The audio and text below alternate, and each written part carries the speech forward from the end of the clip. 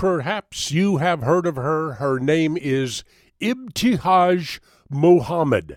She is a natural-born American citizen. She is a Muslim, and she's an American gold medal winner in the last Olympics. She was also, for a while, a media darling because she could be used to attack Donald Trump. Now, some people would call this fake news. I just call it irresponsible journalism.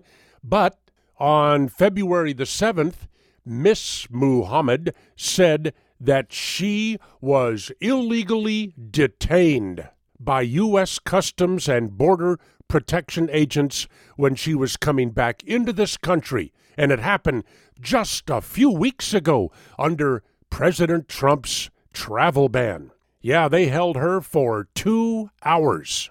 Oh, did the media run with this? See how terrible Donald Trump's Muslim ban is?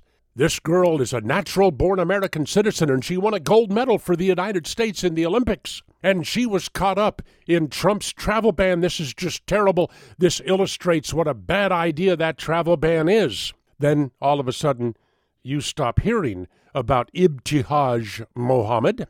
Why?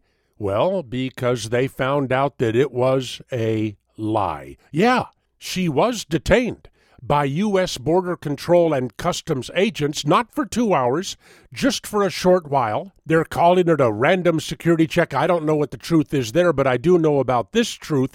It did not happen 2 weeks ago. It did not happen because of Trump's travel ban.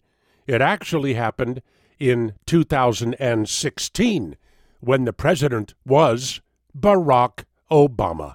And there you go. In the Solomon Brothers Studios, Naples, this is Neal Boortz.